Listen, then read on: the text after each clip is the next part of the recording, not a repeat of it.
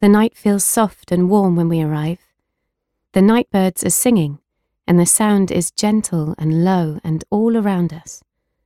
Mum loops her arm round my waist, but I wriggle away and let the shadows swallow me. The darkness is everywhere, and it creeps and twists like the vines that snake up the side of the house. The house looms ahead. Its shape shifts in the darkness, and I shudder. It looks like one of those haunted mansions from the fairground.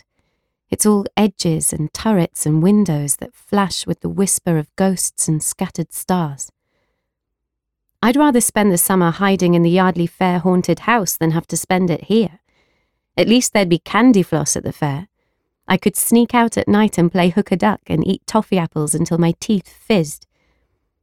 Mum rings the bell at the front door, and it echoes in the still night air. An owl hoots, and I twist to find it. You don't get owls in the city, and it might be cool to see one just once. But you do get fun fairs in the city, and a summer filled with noise and music and cinema and friends and sleepovers and football in the parched, dry park. I think of ice lollies that drip down your wrist and make your hot skin sticky with neon sugar. The summer everyone else is getting. Back home. But everyone else has nice, normal parents who work in banks and schools and hospitals and shops. The owl hoots again, but I can't find it in the gloom. The stars are brighter here than at home, but their glow only offers speckles of light on the gravelled drive. It's like the whole driveway is all the way at the bottom of the sea, and the light is filtered and wobbling. The moon is a silvery O, but it can't push back the night. There are no street lamps or car headlights or glowing billboards, and the dark has taken over. Mum rings the bell again and keeps her long finger pressed down until a light flicks on somewhere inside. There's the crackle of a voice and the soft shuffle of feet. I keep myself pressed into the shadows and I close my eyes. Just for a moment, everything disappears, and I imagine I'm back at home in my cosy bed with Fudge the rabbit. He's snuffling sleepily in his hay nest, and a new summer's day is waiting for me when I open my eyes in the morning light. "Juno, what on earth are you doing?" Mum hisses.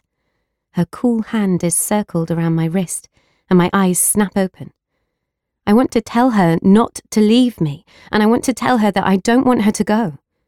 I want to tell her that I am so worried and scared every single time Dad goes away that it feels like my whole chest will burst.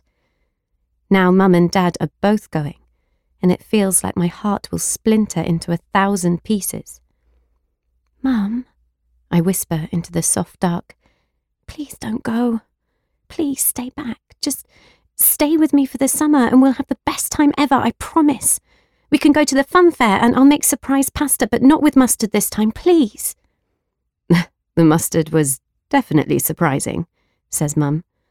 There's a small smile on her face, but it slips away into sadness. "But you know I can't stay, my love. You know I have to go. It's not for long, Junebug, but I have to go. I've not helped in so long, but I need to now. Those tiny children, they've lost their homes, and their mothers, their fathers. They've lost everything, and I want to give them something back. Something more than just words or a place to stay that's not their own.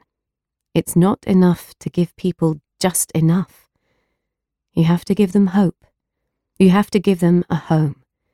You have to make them feel like there is still beauty in the world. To make them feel that life can still be beautiful. They need that. I need to help give them that again."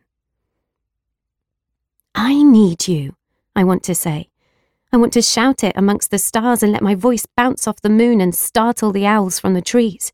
I want my words to echo in the night air over and over until Mum listens.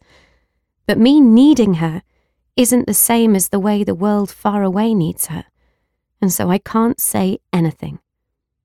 It's not the same at all.